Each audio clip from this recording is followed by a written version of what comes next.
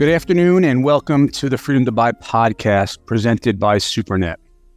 I'm Joe Dworsky, the president of retail banking for SuperNet, which is the only payment network that enables true credit solutions for the cannabis industry, both for merchants and consumers. Each week, our podcast will take you behind the scenes of banking, finance, payments, and technology to help educate both businesses and listeners on how to make the most of your purchasing power in the world of credit. My next guest has over 30 years of experience as a corporate finance professional, helping founders raise capital, grow the company, and then structure and exit. Seth has sold 22 companies, started 10, and raised over $1 billion for startups. He is the co-founder of a corporate strategy and finance advisory group focused on the global life science industry. Please welcome to today's show, Seth Yakatan. Welcome to today's show, Seth. Thanks very much for having me. I appreciate it. Well, congrats on an impressive resume of success over the years. Before we jump into what you're currently doing at Yakatan Associates, I'd like to take a step back and talk a little bit about your earlier days in banking and corporate finance and how that laid the foundation to forming Yakatan Associates, if we can. Well, I started my career really as an analyst with a venture capital fund. I grew up in the household of a guy who lived in an orphanage and was a serial entrepreneur. And I got my first job when I was 9 years old.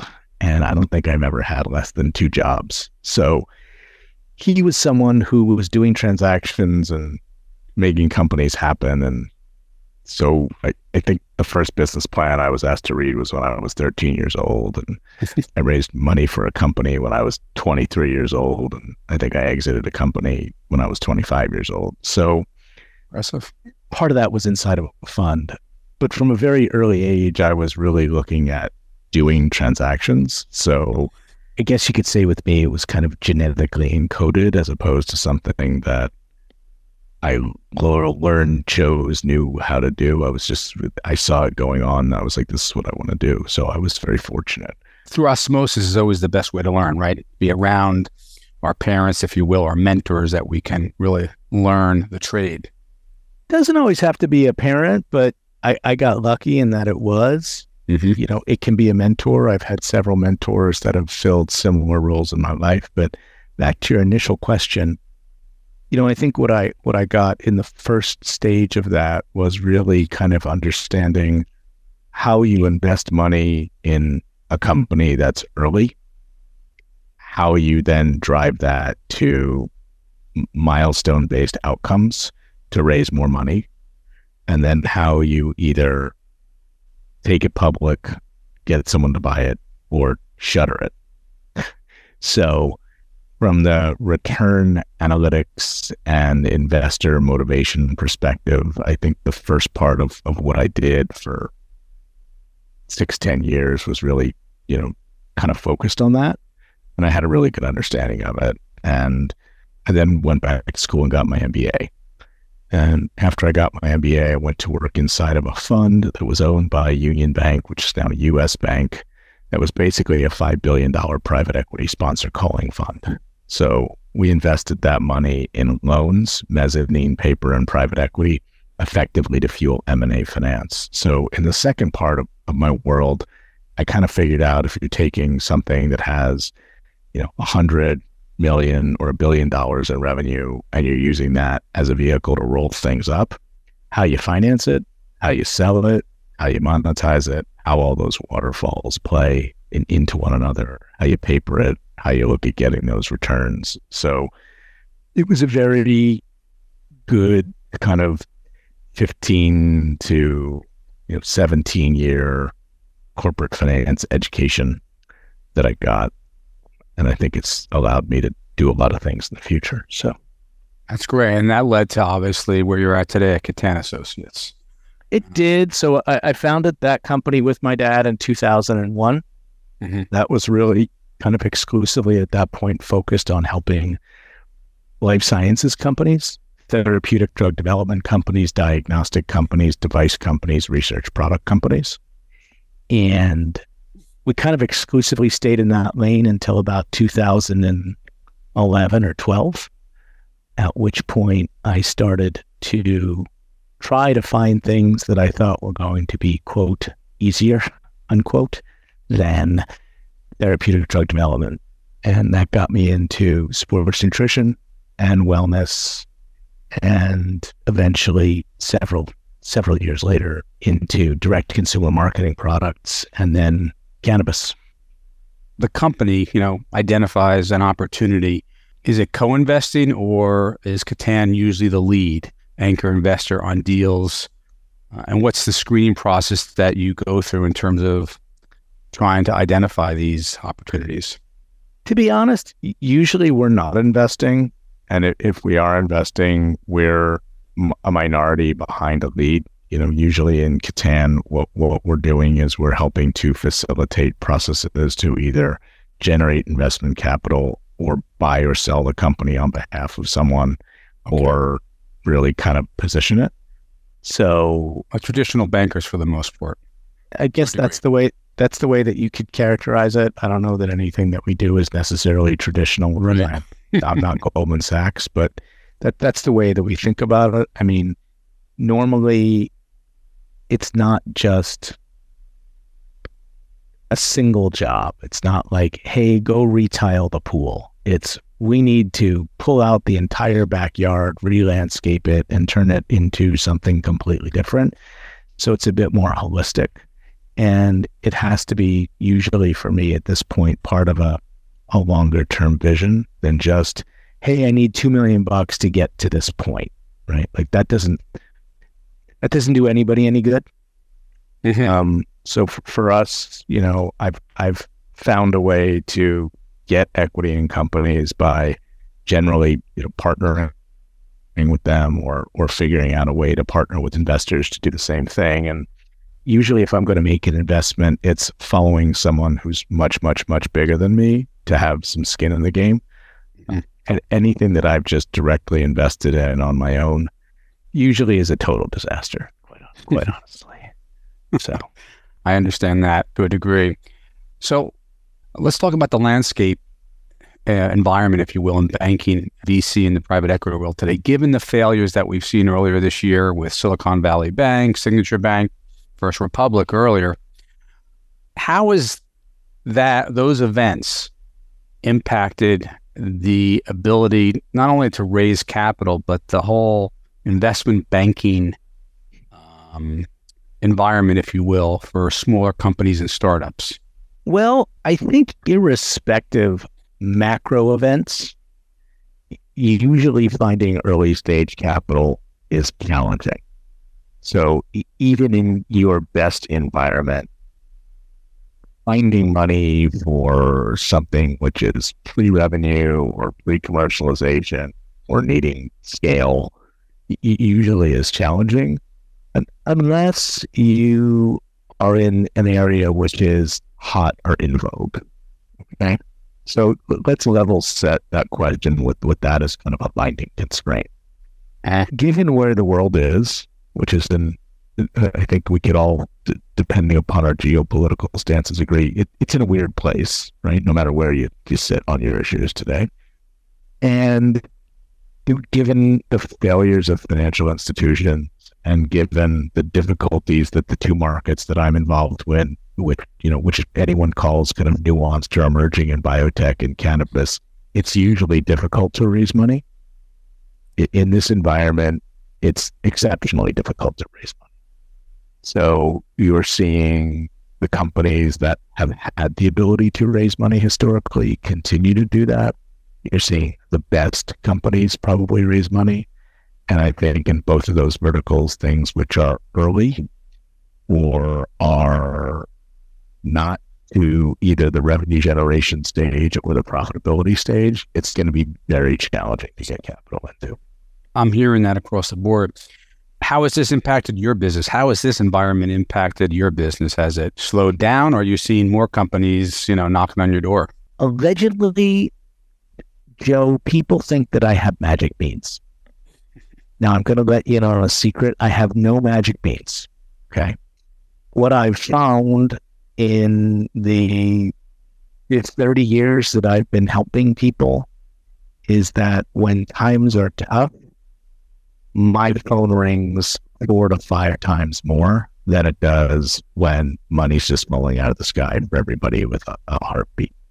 So in these markets, I find that I'm often busier than in exuberant times, because when it gets hard, you really need help, and it's hard right now. So for me, it's been pretty good.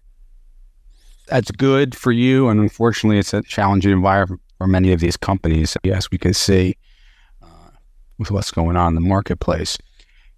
Can you share with our listeners, and you've been very successful throughout your career, and just going over your bio with some of your successful exits. There are more than 22 companies that you sold, and you raised over $1 billion and started 10 companies as well. Can you just share with our listeners some of the more prominent ones that stick out in your mind as memorable successes, if you will? Yeah, I think there's probably 2 companies that I've been involved with over that period of time that are amazing successes. One is a company which is called Fit Life Brands, shameless plug. NASDAQ ticker symbol is FTLF. I've been on the board of this company for 8 years. Originally, there were 2 separate companies, one which was called Isatori, the other which was called Fit Life. I became a board member of Isatori in late 2015. It was pretty clear that Isatori was either going to need to raise money or merge. In the beginning of 2000, I think 15 or 16, I can't remember. Maybe it was the end of 14, beginning of 15. In 30 days, I went from being a board member to being named the interim CFO. In another 30 days, we sold the company to Fit Life. It took us about 6 months to close that transaction from a regulatory perspective. And it has been a 10-year journey watching the now chairman and CEO named Dayton Judd put this thing together. But wow, what an amazing ride. Fit Life has bought now, I think, 4 companies. Isatori, we bought a sports neutral brand. We bought a company called Mimi's Rock, diversifying our GNC revenue into a direct-to-consumer model on Amazon. So Mimi's Rock is the largest fish oil seller on Amazon. And about 3-4 weeks ago, we announced that we acquired all of the assets of Muscle Farm, which if you've listened to Sports Nutro in the last 10 years, it's probably like the biggest name that never was. And we listed on NASDAQ about a week ago. So, that's a story that was when we started with it, $8-9 million revenue company. Now it's a $60 million revenue company traded on NASDAQ with a $100 million market cap, and it's a $22 stock. Congratulations. It sounds great, Joe. I didn't do a lot except the initial step. The rest of all of it was the benefit that I've had of being on the board of an amazing company with an amazing team, and maybe one of the best operating investors and chairmen and CEOs I've ever worked with in Dayton. So, other than being a very proud observer and like a great uncle, I didn't have anything to do with it. And you're going to find that's a pretty common theme in the ones that work for me. There's another one where we were called in to sell a company in 2011 that was a research products company. So effectively, they sold consumable product to people that were doing fundamental biotech research. That was a one-owner company called Boston Biotech. And they were very, very, very specialized and very, very, very good. And they were one of the few people in the world that had a set of products that could tell you what happened in a very specific cellular pathway called ubiquitin. And long story short, I knew I was going to sell the company. The guy who owned it, whose name is Francesco Melandri, had about a 3.5 to 4 times top line number that he wanted to get. I didn't know if I was going to get that for him. long story short, we ended up getting almost 9.5 times top line for the company. Wow. And again, I just got lucky. I literally, called the right guy on the right day. And he was the CEO of a $300 million market cap company that he had driven for 30 years. He was getting forced out and he wanted to do one last deal. And I found him on the right day. So he paid probably 2.5 to 3 times what anyone else is willing to pay for the company, and just got lucky. So, there's probably a few more. I think, the mistake and failure stories are probably much more robust at telling and, in a higher quantity than the success stories. Once again, there's nothing wrong with luck. My dad always said, rather be lucky than smart. Combination of the two go, hand in hand. But, there are a lot of people out there that are in the right place at the right time. So, congrats to you. You whether or not you're on the board or, you made that phone call, you got yourself in that position. But let me ask you, you talked about the failures. What have you learned the most out of the failures? Okay. Because there are a lot of successes, but sometimes the real building blocks, in one's career and personal life are the failures that they endure before those successes come down the road. So can you share with our listeners some of those, failures that have helped, mold you to where you're at today? Probably the first learning about the failure is that you just have to trust your gut.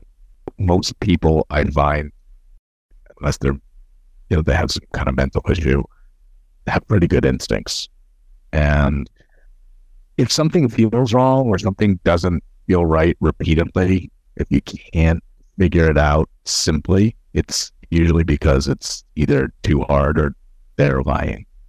So, I think the first thing that I've kind of found is trust your gut, trust, then verify.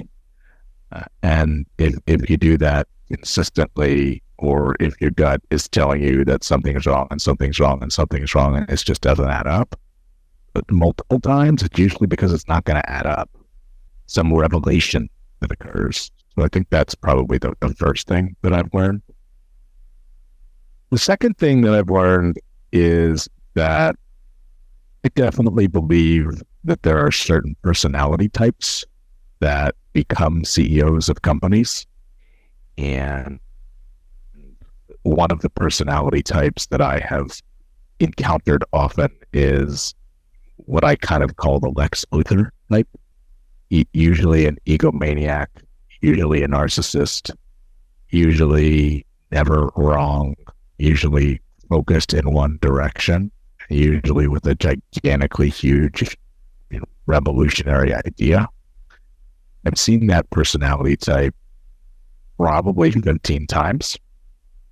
And and I call it Lex Luthor, either that person is really the smartest person in the room, and they're going to achieve what they think they're going to achieve, which is we're going to try and create like $1 billion company, or they're a maniacal criminal and you should run in the other direction.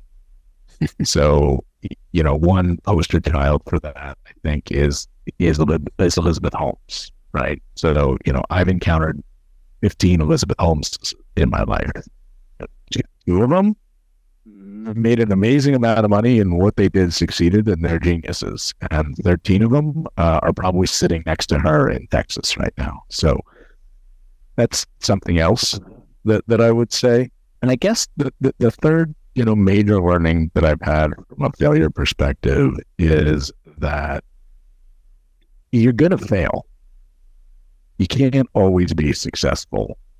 Classic fundamental corporate finance talks about the efficient portfolio theory, where if you're holding a basket of 20 securities, you need that many because 5 or 6 of them are probably going to work, give you a return, and the rest of them, of the 15, are just not going to work. Either they're going to, revert to the mean, or they're not going to, or they're going to underperform, and you probably need to find those 5 or 6 efficient things that are going to be the winners.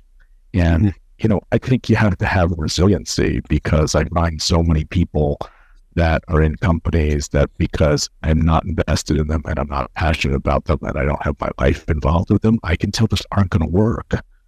And I think understanding that, I think part of the process is that you have to have failure. Not everything can flourish, and not allowing that failure to dissuade what you want to do in the future, like accepting it as a badge and saying, all right, well, this one didn't work, I need to move on. I couldn't agree more. Well, with what you've learned, from failures, these three pillars that we've discussed, how has that helped you? I'm sure it has. You have a lot of companies, especially in today's environment, that are knocking on your door. What's the first two, items that you're looking for when somebody comes into your office or gives you a call to make that decision on whether or not, you want to pursue it to the next level and see if you can help the company or engage with them? I think there's probably two things. Fundamentally, is there a lane for me to play in? Is there something for me to do where I can say, given what they need and what I know that I can bring to the table, there's a model for me to fit in? There's not a model for me to fit in, and it doesn't really work. There's a lot of people who call me and say, can you help me? Well, it's not how it works. I just don't, again, I said, I don't have magic beans. I just don't turn something on and the universe gives money to companies. It's a holistic process. So if you have money, or you don't have a problem, or everybody in the universe, or you're sufficiently capitalized, or you're trying to run 8,000 options on your own and you've been successful with that, you don't need me, right? You don't need me. So the first thing is there a way for me to fit in? Is there someone in your tent like me already? Is there someone in your tent or around your tent like me? If there is, you don't need me. That's the first thing. And the second thing fundamentally is kind of, do I believe? Do I believe your story? Do I believe your technology? Do I believe your product market fit? Do I believe where you're priced? Do I believe in your vision? What I normally say to people when I work with them is, this isn't about what you want to do right now. This is about, where do you see this company in 3 to 5 years? And if I don't see the company in 3 to 5 years kind of in the same general region that you do, you know what? It isn't going to work, right? I'm not going to change your vision. I don't have that much time. I don't have that much energy. If your vision is that we're going to go to, Jupiter, and my vision is we're going to go to Saturn, probably okay. If your vision is we're going to go to Jupiter, and my vision is we're going to go to some other galaxy, it's just not going to work. So I think the second thing is kind of, do I believe in the vision? And based upon the first, is there space for me? What about the people? You talked earlier about how some of these CEOs that you've met, the people are huge. So the third thing is, do I like you? I'm going to be working with? Moreover, do I have mind share? I am overwhelmed with opportunities, fortunately. Thank whatever data you believe in. I'll thank the data that I believe in today for that. Overwhelmed with opportunity. The engagements and the situations that work for me are ones that I have mind share in. What do I mean by that? You're not texting me at 11:30 on Thursday night asking me what to do. I don't have mind share. And I'm going to tell you that I have 6 or 7 people, maybe 60 or 70 people in a month, who will call me, text me, email me, or write me, that I have no client relationship with, that I have no equity relationship with, who will call me because I have their mind share. And some of them are people that I know I will work with in the future. And some of them are people that I've known for a long time. And some of them are people that, I just want to support. So if I don't have a lot of time. And as a result, if there's a personality cue or the personality affect, or I just don't like the person that I'm going to be working with and the people that are involved, it's just too much. I don't have enough time. I can't help everybody. So the people are huge. And it's not just do they have the experience and can they get the job done? Can I work with them? Can I deal with whatever stuff they're going to bring to the table? Right. And if I can, it's probably a no for me. Mm-hmm. Would you say, because personalities can be very difficult, and a lot of times, investment banking operations can start working with a company, because they see a tremendous opportunity. They don't understand the personalities until later, after the fact. Would you say that personalities and, because you're going to have to deal with them, is that, number one on the list? Let's say it's up your alley. It's life sciences. You love everything, it's up your alley. And this CEO walks in and you get a feel, just a vibe that you're not going to be able to work with this guy. You cut bait right there and then? Pretty close, yeah. Okay. I mean, it might not be that abrupt, but yeah, I'll probably politely figure out a way not to do it. I won't just get up and leave. Right, of course. But yeah, I make a lot of dating analogies when it comes to sales and companies. So, before you're going to get hired by a company or before you're going to engage in a company, you probably have 3 or 4 meetings. So let's call it 3 or 4 dates. At that point, you probably should know what's going to happen. You might have had carnal relations by that point, I would assume in some instances. So kind of in the same way, if by the 2nd or 3rd date, I don't have the right cadence, or I get crazy Ivan, or I get a personality trait, which I just say, I know this is not going to work, then yeah, I'm a very good assassin. But once I've done what I've set out to do, they don't need me anymore. So if I'm really good at what I do, I will work myself out of a job, right? But if you hire me to sell your company and I sell your company, you walk away with $25 or $30 million. I might get a fee for it. You're going to give me a pat on the back. You're going to go retire, and I have to go find another company to sell, right? Mm-hmm. So it's not often just about the trade for me, which I do think differentiates me from a lot of people that do what I do. It's more about some level of intangible sometimes than just the trade. I'll give you an example of that if you want. Sure, absolutely. About 3 years ago, I bumped into a amazing sports nutrition company based in Southern California that's privately held by one guy. It's a gold mine. It's an amazing trade sale. I convinced him because I stalked them to hire us to sell the company. For a year, we wanted to launch the process. Back to my point, he fit one of my personality types. It didn't feel right. Every time we asked him for information, it didn't happen. And eventually it got to the point where I don't want to say he let us go or we decided to leave, but it was kind of like, all right, well, if you're not going to sell the company, like, what do I need to do to stick around? Why do I need to stick around here? And, that I think was, a bit of an example of, hey, it's just isn't going to work. And I can tell now, right?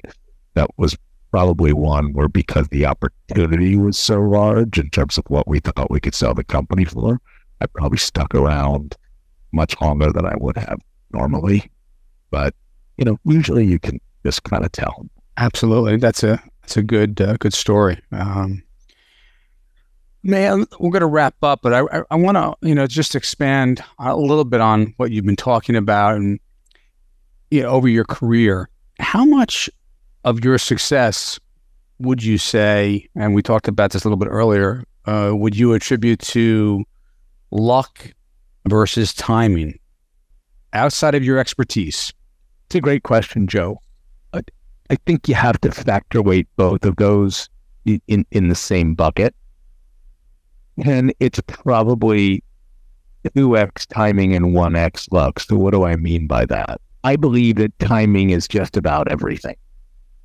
And you can't quantify, manufacture, or characterize timing. You know it when it happens. You can feel it when it happens. A couple of years ago, In 2020, if you put $1 in crypto, it's $3 the next day. Okay, that was timing. You put $1 in crypto now, it's 3 cents.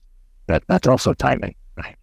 So you can usually get a sense of timing. If you go to market on a house or on a financing or on a company or on a property and you talk to 30 people, you can probably figure out, given market read, is it a good time or is it a bad time? So timing is important. You can't really alter timing to your benefit, but you can benefit from the right timing, right? Mm-hmm. I believe if you understand timing, you can create your own luck, but you have to work at it. How many people are you calling a day on that project? How many conferences are you going to? How big is your network? How many layers into your network have you cut into to know if there's a guy who knows a guy who knows the guy who's the right guy? How deep have you gone? So if you realize that you have a good asset that has the right timing, how many layers of leverage across the totality of your network can you get to be in the right person's office or in the right inbox or on the right phone call on the right day? That's luck. But I think if you get enough reps, is it luck? You can manufacture a higher probability outcome and you can call it luck. The company that I told you about in Boston that we sold, was it luck that I found the right guy on the right day who wanted to buy the company? Sure. But I also had 6 other people that wanted to buy the company. And because I went 3 or 4 layers down in my network to get to that guy, I happened to land on this desk on the right day. So I do definitely think that luck and timing are 70 to 90% of higher probabilities of success, assuming all other things are constant. I don't think you can do a lot to probably alter timing. I think you're subject to timing, but I do think that you can alter luck. Well, thanks, Seth. This has been great having you on today's podcast, and I think that our listeners are going to take away a lot of good information in the world that you operate in. If our listeners, any listeners out there would like to reach out to you, what's the best way to reach out, learn more about Yakatan & Associates, and maybe these are some companies that would like to have further discussions with you? They can hit me up on my email. They can look on my website, KatanAssociates.com or Seth@KatanAssociates.com. I have hundreds of people who DM me every day on LinkedIn, so you can send me a direct message on LinkedIn as well. Those are 2 probably pretty good ways to get hold. Okay, terrific. Thanks, everybody, for listening to the Freedom to Buy podcast presented by SuperNet. You can learn more about our payment network by visiting our website at supernet.ai. You can listen to past episodes of Freedom to Buy at cannabisradio.com, or you can get the Cannabis Radio app. In addition, you can find us on Apple Podcasts, Amazon Music, Spotify, and Google Podcasts. Please join us next week for our next episode of Freedom to Buy. Appreciate your time and have a good afternoon, everybody. Thank you.